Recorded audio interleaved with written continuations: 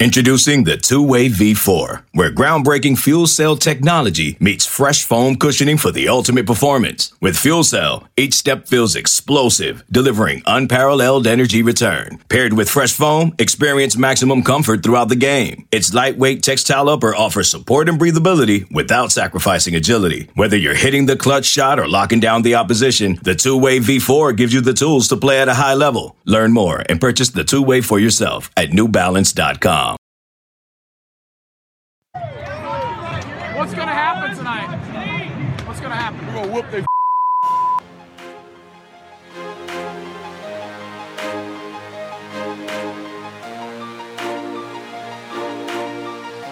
Have you gotten Rommel yet?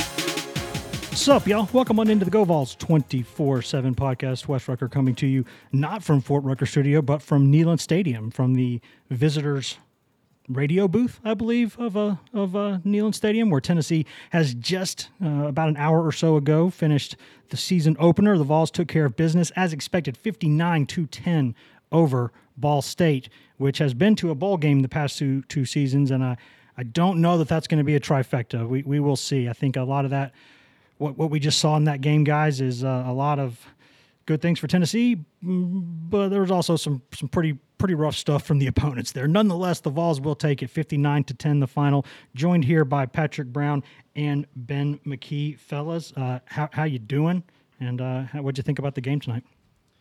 Well, I think it was Tennessee doing what it needs to do against a team that it should beat by a lot. I mean, the line was close to 5 touchdowns, and Tennessee was able to really complete this game without showing a whole lot, without they didn't really have any major injuries that they came out of this game with, and offensively they were efficient. Defensively, only gave up 1 touchdown early in the second half, I believe. So I think a lot I liked about this performance because you're able to keep things simple, you're able to play a lot of guys, you're able to stay healthy, and ultimately you're able to win without really any drama. Yeah, I mean, Patrick hit the nail on the head there.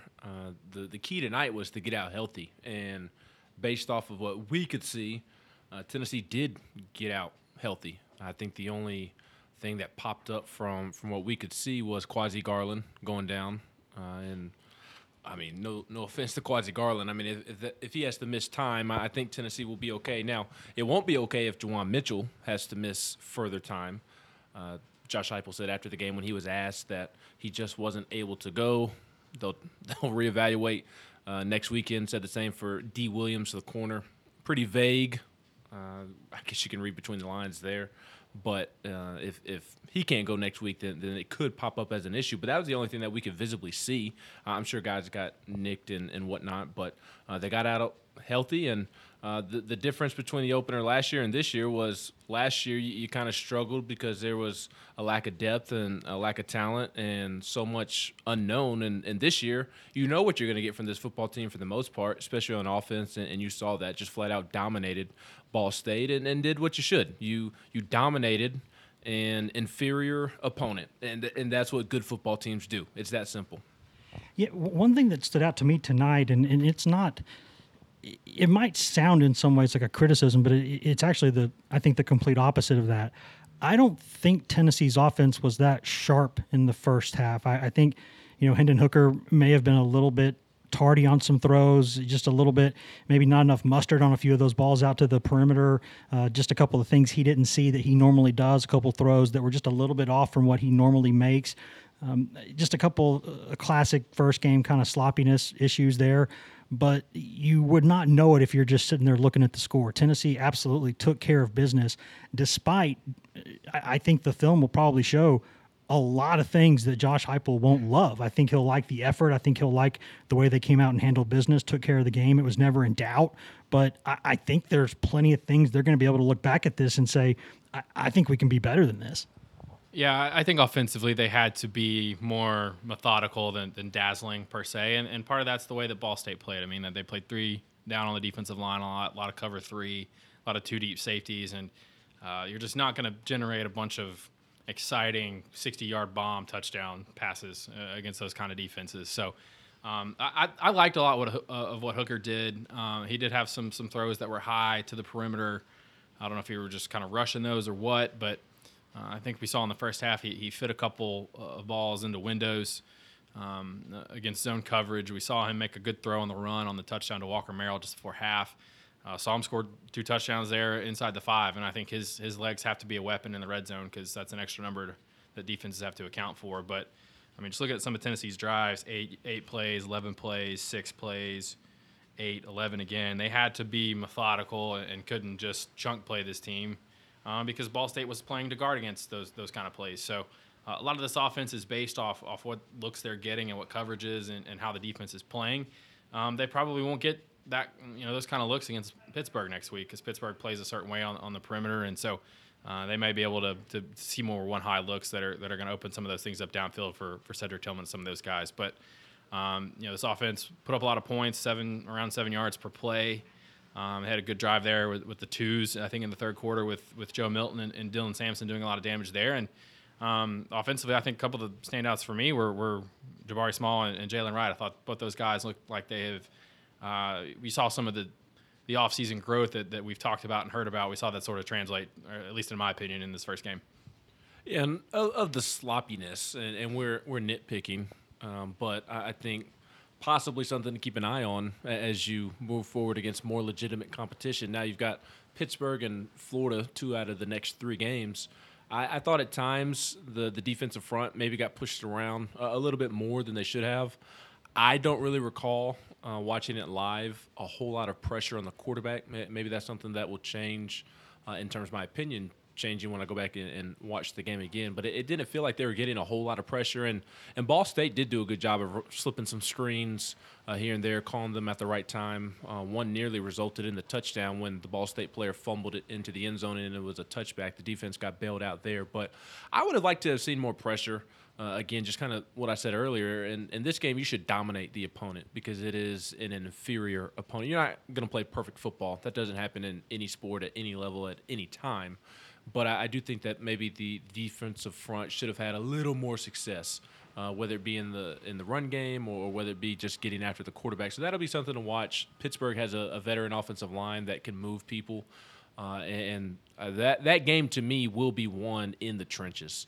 I know Tennessee has skill position players on offense that Pitt will have to worry about, and Pitt has some nice players as well. But the line of scrimmage will determine the winner of that football game. And more so speaking on the defensive side of the ball, I think it's going to need to take maybe not a significant step forward, but definitely be better than it was tonight, or else they'll get moved around a lot up in Pittsburgh next Saturday.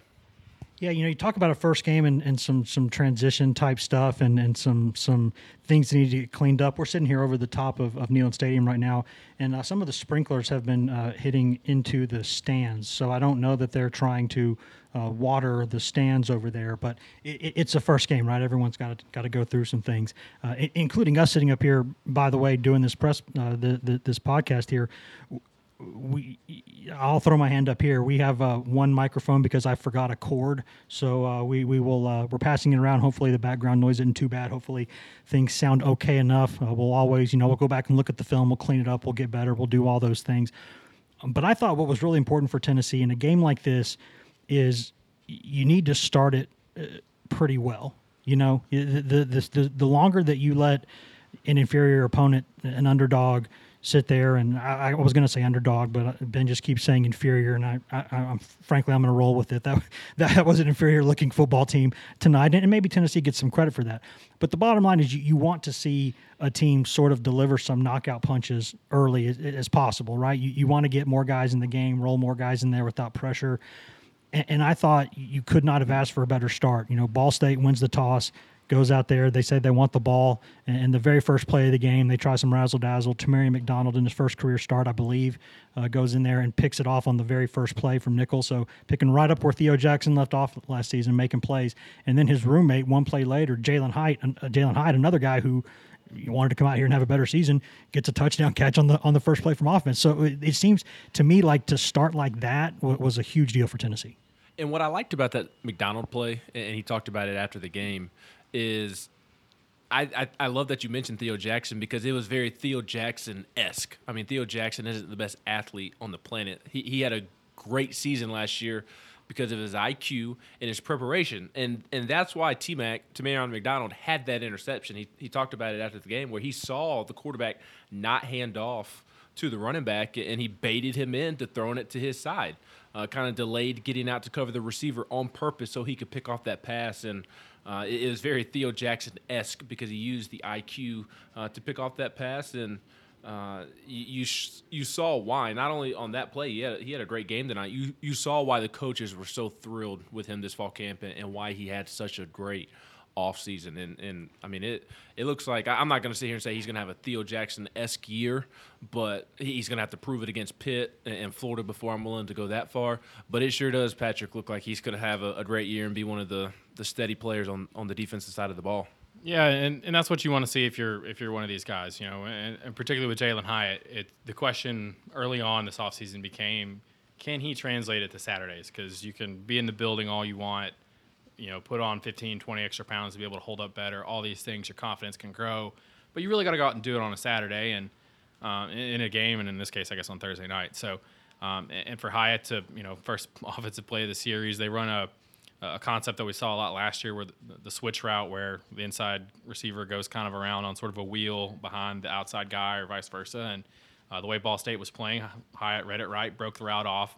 Hooker got the ball out there. It was a pretty long throw. And Hyatt got upfield quickly and was able to get in the end zone. And that'll be, a big confidence booster for both him and for McDonald because that can validate a lot of the work they've been doing and make it a lot more fun and a lot better to go back in the building on Saturday when they reconvene and finish this one up and go to Pitt. But, yeah, and it's funny, those two guys apparently are roommates, and apparently they spoke the first two plays of the season into existence because this is according to Hyatt now. He said they were talking the other night, and McDonald said, hey, I'm going to go out there and get a pick on Thursday night. And Hyatt was like, okay, cool.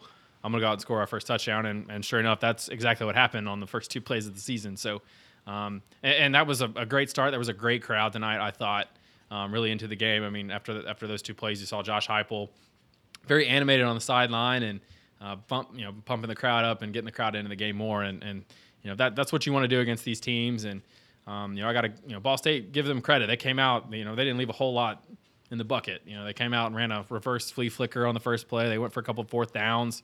Two, I think, in the first half were pretty big in Tennessee building the lead because Ball State's second drive, they get across midfield, and Kamal Hadden, who I think was a standout in the secondary for me, has great coverage on two back-to-back plays to force an incompletion, and then later they get the stop on the quarterback sneak where Ball State tried a quarterback sneak off a hurry-up and I think got it, but Tennessee had called a timeout, and then I don't know why Ball State decided to go back to the quarterback sneak given that Bryson Easton and Dejon Terry, 600-something pounds of beef up there in the middle in the A-gaps. I don't know what they were trying to do there, why they thought that would work, and it didn't. So, and situational defense is something where Tennessee has to get better, and I think Ball State was 5 of 14 on third down tonight, plus the 0 of 2 on fourth down. So, again, this is a game where you look at it and say it's great. Will it translate? We'll just have to wait and see. But certainly some of the things you did see tonight, you hope Tennessee can do next week and moving forward in some of these tougher games. And I think I mentioned this in a podcast recently that we did, talking about how a lot of times during preseason camp and spring practice and spring camp and things, you hear coaches talk about players making these big progressions, and they talk about, this guy's kind of emerged as a guy who can do some things. And in the past, a lot of those guys, at least at Tennessee, you've not necessarily seen that translate over to the game. But it looks like, and again, this is a small sample size against one MAC team, but last season it was Cedric Tillman, right? Kept hearing his name all offseason, Cedric Tillman. And he goes out there and becomes a 1,000-yard receiver. And now going into this offseason, what are some of the names we kept hearing? Jalen Hyatt, kept hearing the name Tamarion McDonald, and then throughout preseason camp and late in the summer, started hearing a lot about Kamal Hadden. And those three guys all stepped up and made big plays tonight. And I think that's such a crucial story for this team because a lot of these guys are back from the depth chart last year. They were either starters or they were second teamers. It's not like they're sprinkling a lot of 5-star hot sauce onto this team right now. Brew McCoy certainly would fit that bill, but it's not like the two deep is just stacked with these stud freshmen and JUCO guys they've brought in. One of the JUCO guys they were excited about, D. Williams, wasn't able to play tonight. So, they go out there and they develop these guys. And these are players who have improved significantly in a small period of time. And I think that's always a big thing. Now, of course, doing that against Pittsburgh, against Florida, against Alabama, Georgia, et cetera, that's a bigger deal. But I think that's a huge deal for Tennessee to do that. And I think that's, to me anyway, before we go to break here, I think that's going to be the defining tale of this team is player development. And so far it looks like that looks pretty good right now. Yeah, and we talked a lot about that going into the season. How much could returning pieces like some of these guys we've touched on, some of these guys that were good off-season stories, can they take that into the season? And can some of these guys like Jeremy Banks, Aaron Beasley, Byron Young, some of these returning guys, can they sort of take the next step? We're going to find out more about this team against Pittsburgh, who is going to be coming down from a pretty emotional opener of their own against West Virginia. They probably, I guess early in the season everybody's got a lot in the tank, but certainly they will have invested a lot more against in that rivalry game with West Virginia that went down to the final minute, game of inches. We always hear that, and then you see a play like that at the end there where is it a catch, is it not a catch for West Virginia there on a fourth down. So, we're going to find out more about this team, but certainly, particularly for Hyatt, and I've touched on this before, a guy that has worked so hard this offseason, if tonight hadn't gone well, if he doesn't get in the end zone on the first play, what does that do to his confidence? Is he kind of do his shoulder slump a little bit? If he doesn't come out and have a big game or make a big play, and certainly having some success right off the bat will make you come to work with a different mentality and come to work and see that, hey, this is paying off, so I'm going to keep doing it. Yeah, it's not just the defensive side of the ball where you see guys firmly slotted on the depth chart returning, as you talked about, Wes. And something we can talk about after the break is the depth at the wide receiver position. I think that might have been my second biggest takeaway tonight, is that this room appears to be deeper than last year. I don't know that the top three are going to be better than last year. I think it certainly has a chance because I think Brew McCoy is going to have a terrific year. I think Jalen Hyatt's going to have a terrific year. But then you see Walker Merrill making plays. You see Jimmy Holiday making plays. Squirrel White was in there very early. I don't know if that's a product of Ball State. We'll see next week against Pittsburgh. But he was in there mixing it up. Caught a nice little bubble pass. Was in there as a lead blocker on a couple of different plays. Yeah, a lot of meat there. There's a 165-pound lead blocker there. Yes, if you would have told me that Squirrel White was going to be a lead blocker going into tonight, I would have had you drug tested. But that's a guy that this staff really, really likes. And so, that's, 6 guys that we're talking about? And even Ramel Keaton made some nice plays out there tonight. So you are much deeper in that room this year than you were last year. And when you pair that with Hendon Hooker, who is going to have a good season if he stays healthy, he's going to be efficient. Man, that's going to be a problem for opposing defenses to defend, especially when you look at what Tennessee's running game should be able to do.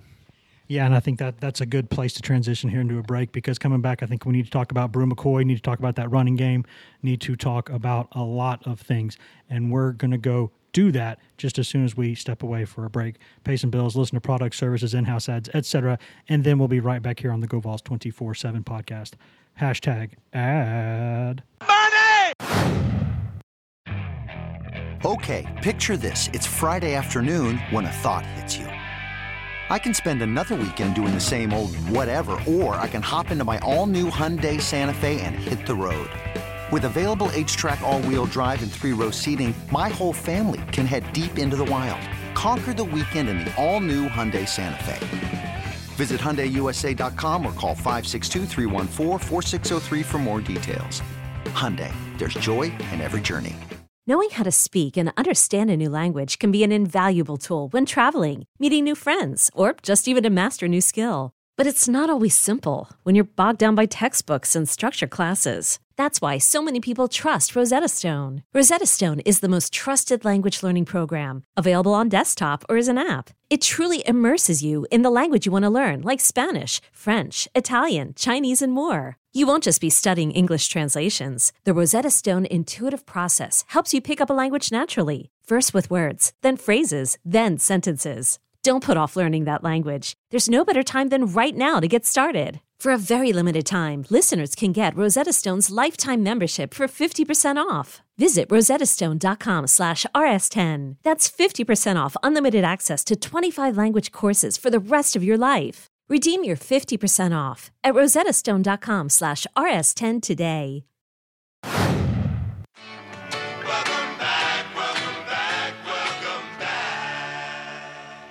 Welcome back to the Go Vols 24/7 podcast, brought to you by whatever products, services, and in-house ads you just heard a moment ago during that commercial break. Wes Rucker coming to you from Neyland Stadium. Also, Ben McKee, also Patrick Brown, discussing Tennessee's 59-10 season opening win against Ball State. The Vols sort of took control early of that thing and ran away. Lots more to discuss about that game. Before we do that, though, quick reminder, guys, if you could take about a minute out of your day right now and go in there and rate, review, and subscribe to this podcast, we darn sure would appreciate it. If you're listening out there just on the website, that's fine, guys. We love you. There's no wrong way to consume this podcast. But what helps us out the most is if you go in there, whether you're on Apple Podcasts, Spotify, iHeart, TuneIn, Stitcher, Google, anywhere in the world you can cast a fine pod. You can find this Go Vols 24/7 podcast. We do this for free, and we're happy to do it. No problem. Even sitting here recording this at 12:07 a.m., there's very few complaints from our end. But since we're doing it for free, I think it's not too much to ask that you go in there, rate, review, and subscribe. If you're already doing that, thank you. We love you. If not, I award you no points, and may God have mercy on your soul.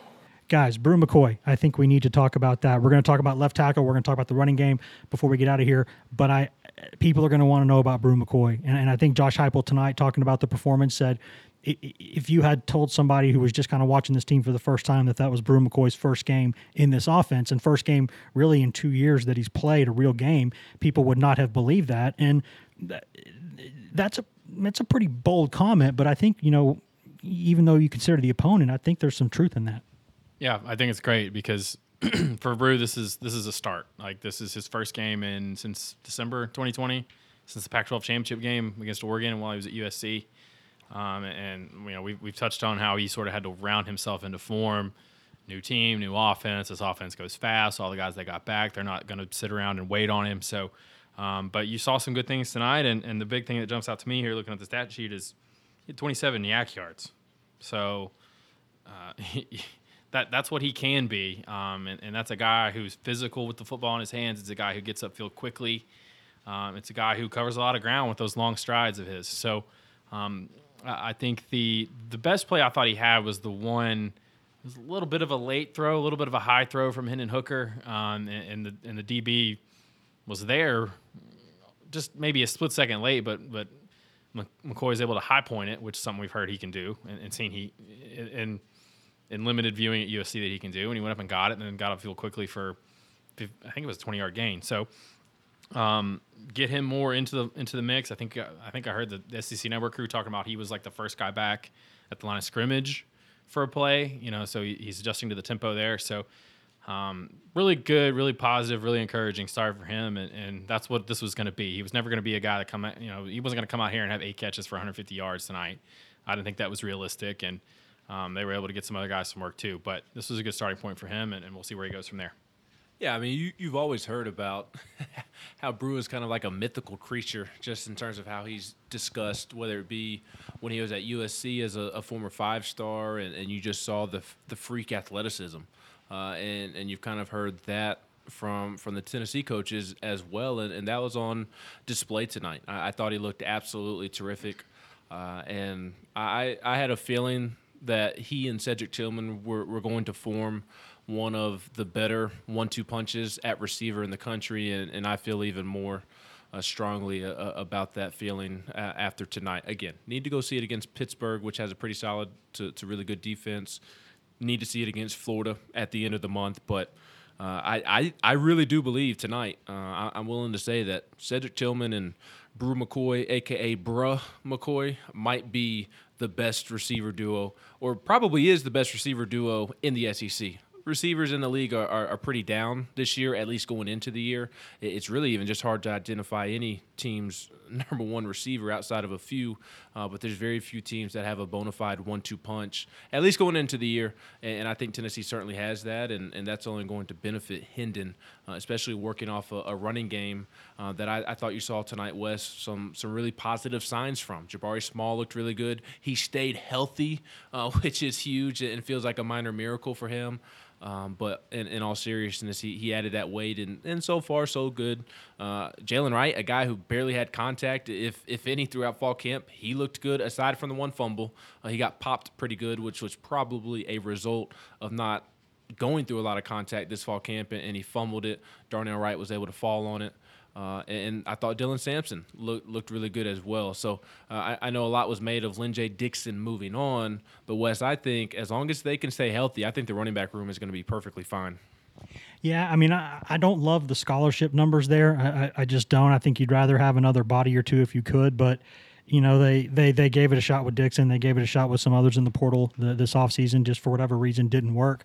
But the guys that they did bring in, I think are pretty good. I like it, especially Dylan Sampson as a freshman. I like him a lot.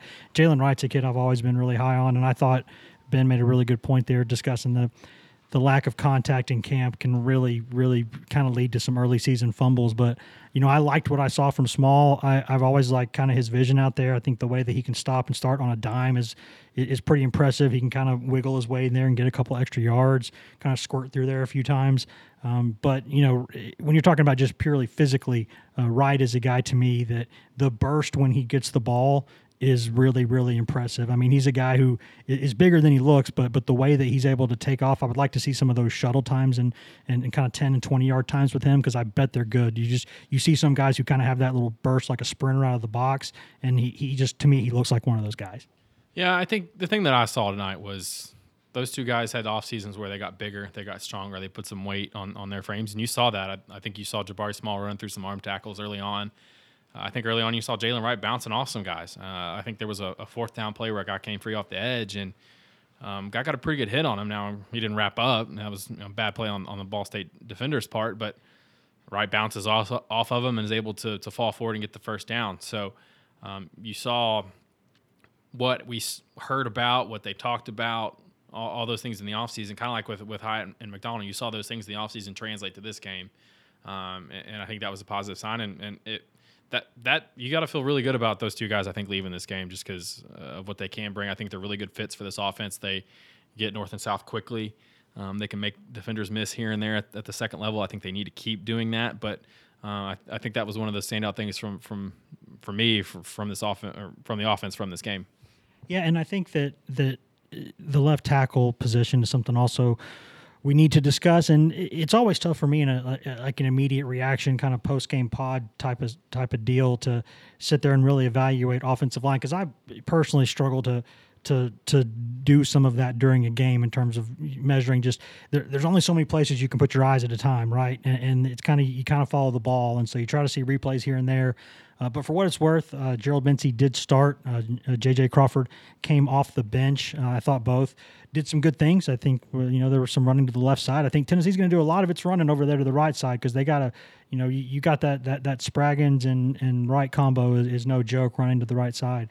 But I think those guys did some good things. Mincey tried to sign an autograph after a touchdown, which brought great joy to a lot of us. I don't think it brought a lot of joy to Josh Heupel based off some of his post-game comments.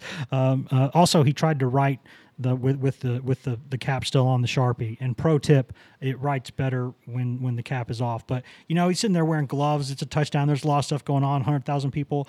Okay, I get it. It happens. But in all seriousness, I think getting those guys getting their feet wet in a game like this is a big deal, because they were able to get that big lead early. They didn't have to sweat too much, and those guys got some reps that they both, to be honest, really need. Yeah, this competition was never going to end after this game. And I will say, with Mincey on the autograph, I mean, there's some kids in the front row. Let them sign the autograph for the children. I mean, come on. It's a game. Right. Let's not get too mad. I mean, about that, but yeah, I mean, like I said, this competition was never going to be over after this game. They both played, they rotated throughout the game, even deep into the second half. I still think Mincey is the more talented player. I think he brings a little bit more power. But again, we're going to find out a lot more about those guys next week because Pitt has some pretty good pass rushers, pretty good edge guys. They're going to have to hold up one-on-one. They're going to be able to pick up blitzes and communicate with the guys around them and make sure they don't turn anybody loose. So we're going to find out a lot more about those guys. But I think something that Heupel said, didn't see any penalties, didn't see any glaring mistakes from those guys, which I think is a good starting point and should help them build some confidence. I thought the offensive line had a nice night, and I completely agree with Patrick. And we'll find out more next weekend because next weekend is going to be a very, very big test. Pittsburgh is, I would say, they're pretty daggum good along the front seven defensively, and that will be the ultimate test. I still don't feel good about the depth along the offensive line. I'm not going to feel good at any point this season because there is no depth along the offensive line, unfortunately. Maybe there is some at tackle, but on the interior of the line, if Carvin or Cooper or Spraggins goes down, they're in a world of hurt. And I thought you could see why tonight because they played well. Darnell had several nice kick blocks that sprung big runs.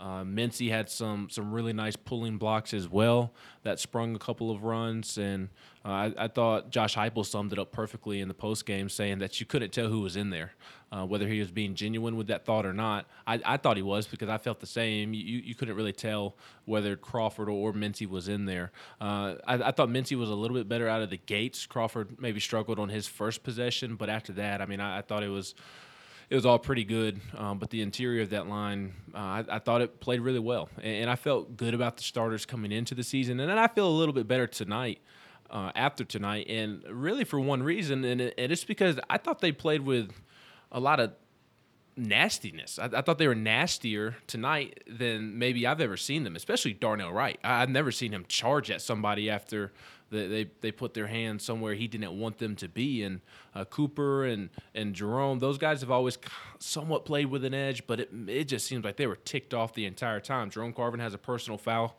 way behind the play. You haven't really seen that often from him. Cooper was up in the face of several people. We know Spraggins plays with a mean streak. That's what makes me feel confident moving forward about the offensive line. We'll see if it results in better play as a whole as the season goes on, but sign me up for an offensive line, first and foremost, that plays with a nasty streak, and you saw that tonight from the offensive line. Yeah, I need a show of hands here for which one of y'all it was that sort of gave a heads up to me when we were talking, because I sat between y'all at the game. Who made the comment about Darnell Wright right before he drew the 15-yard penalty? That was Ben, who said there was the play before. That's when he said, "I've never seen Darnell Wright look like that before. Like he's about to do something. I don't know what it is, but he's about to do something." And I looked.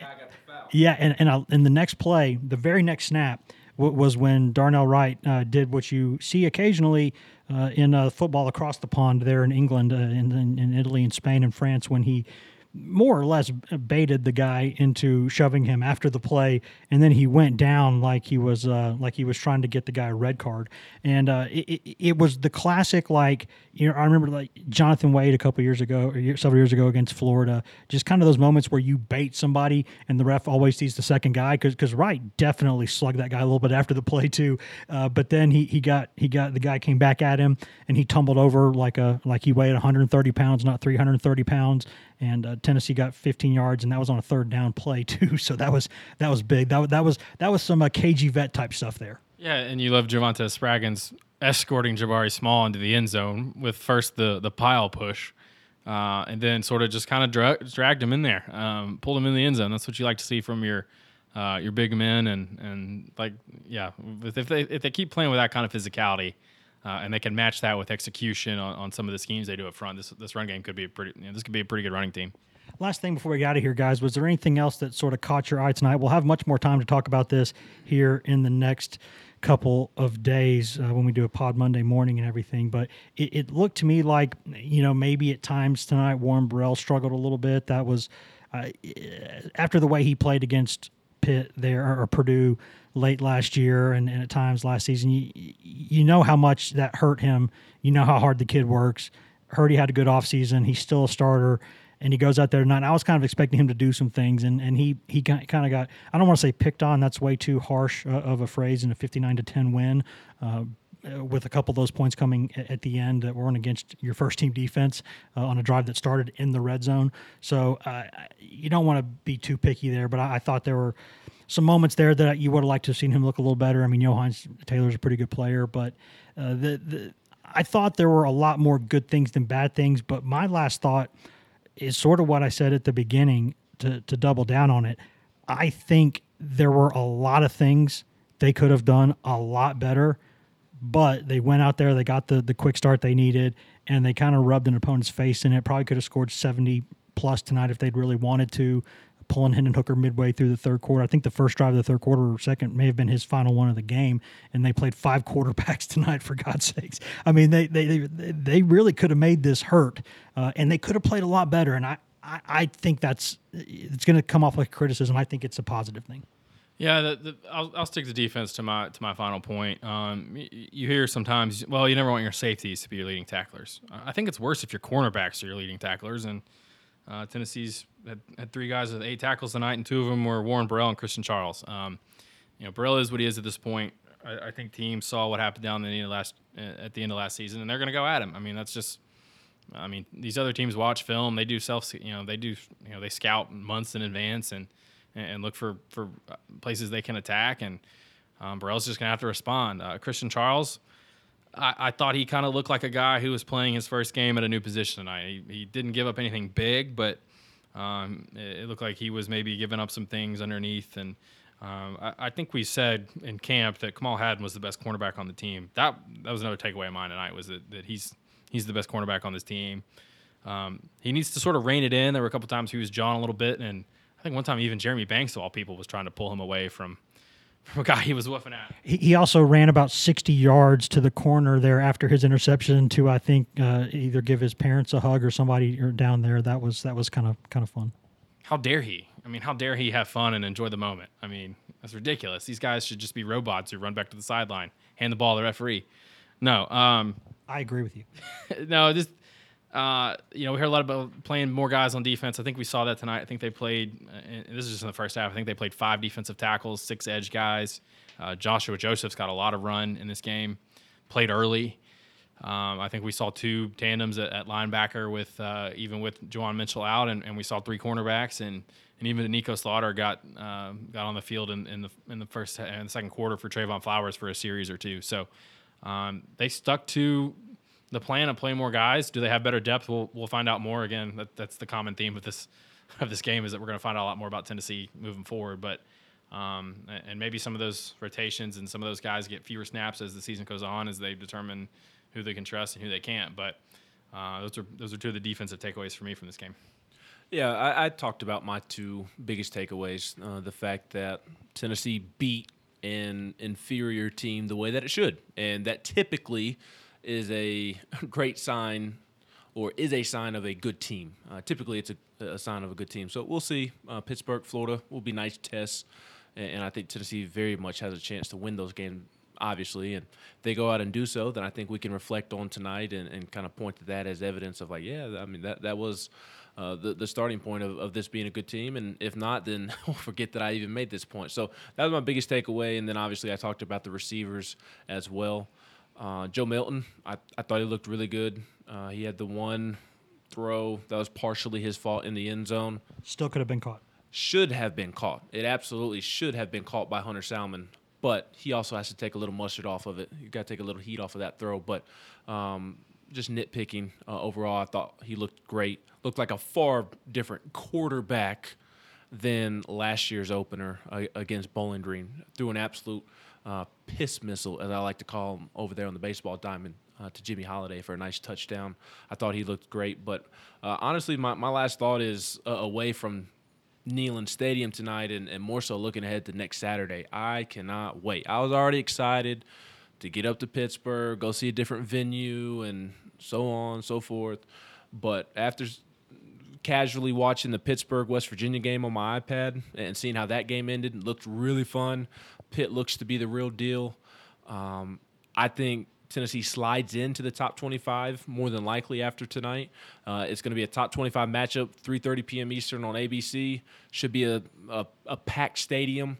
It's going to be really fun, and I'm really excited to get up there and go watch that game. I think both teams are very evenly matched, and I think it's going to be a great back-and-forth football game. Yeah, and now we can go wrap this up, and we can go write our stories and probably get to bed at some really awful hour tonight. But then we can get up tomorrow and the day after, and we can watch college football. It's a rare treat for those of us who cover this, is to actually sit down on a Saturday and be able to watch a lot of games. So looking forward to that. Guys, thanks for hanging with us. And again, apologies if some of the audio stuff tonight needs to be cleaned up. It's the first game for everybody. We will get some of this stuff sorted, and we will be back in a proper venue on our normal venue there on Monday morning, and then more stuff throughout the week. So until then, I guess, guys, thanks for being here. Pat, Ben, thanks, guys. Bye, Wes.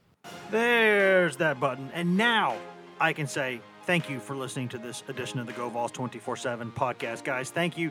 Thank you for listening. We always say that, but we always mean it. Thank you, thank you, thank you for listening. You can find all of us on social media. I'm Wes Rucker 24/7 on Twitter. Grant Ramey is Grant Ramey on Twitter. Patrick Brown is P Brown 24/7 on Twitter. Ryan Callahan is Ryan Callahan 24/7 on Twitter. And Ben McKee is Ben McKee 14 on Twitter. You can also go to twitter.com/GoVols247 and facebook.com/GoVols247 to get all of the stuff there, or most of the stuff there. We got stuff on there that we update throughout the day, all day, every day. Tons of stuff on there, all good stuff.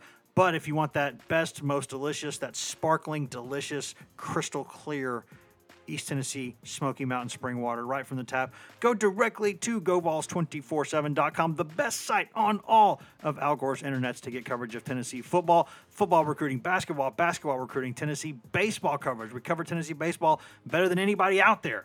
We got that for you. We got Lady Vols coverage with award-winning Maria Cornelius, who covers all things Lady Vols for us. You also get administration news. Basically, anytime anything happens over there at the University of Tennessee, we bring it to you at GoVols247.com. We also have two forums that run around the clock, the Checkerboard and the Summit, where you can go and discuss anything you want that is not political or religious in nature, 24 hours a day, 7 days a week, and we will be there to discuss it with you. Just about one of us is up just about all the time, at least, so you can go in there and do that. And you can get all of that for less than the price of one mediocre lunch per month, and that's after a free trial, and that's always.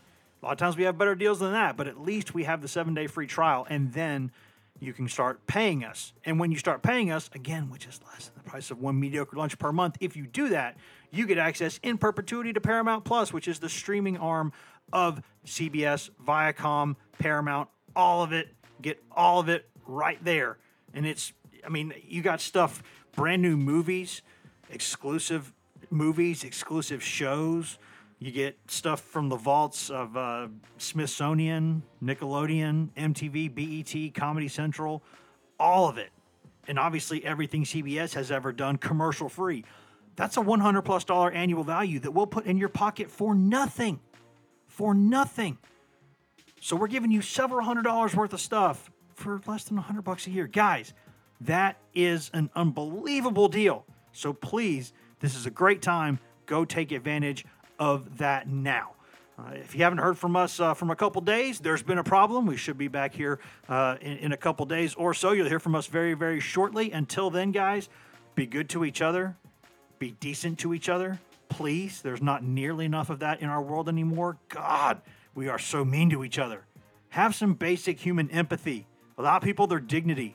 Try to be kind. Be good to each other. Until then, be good, guys. See you.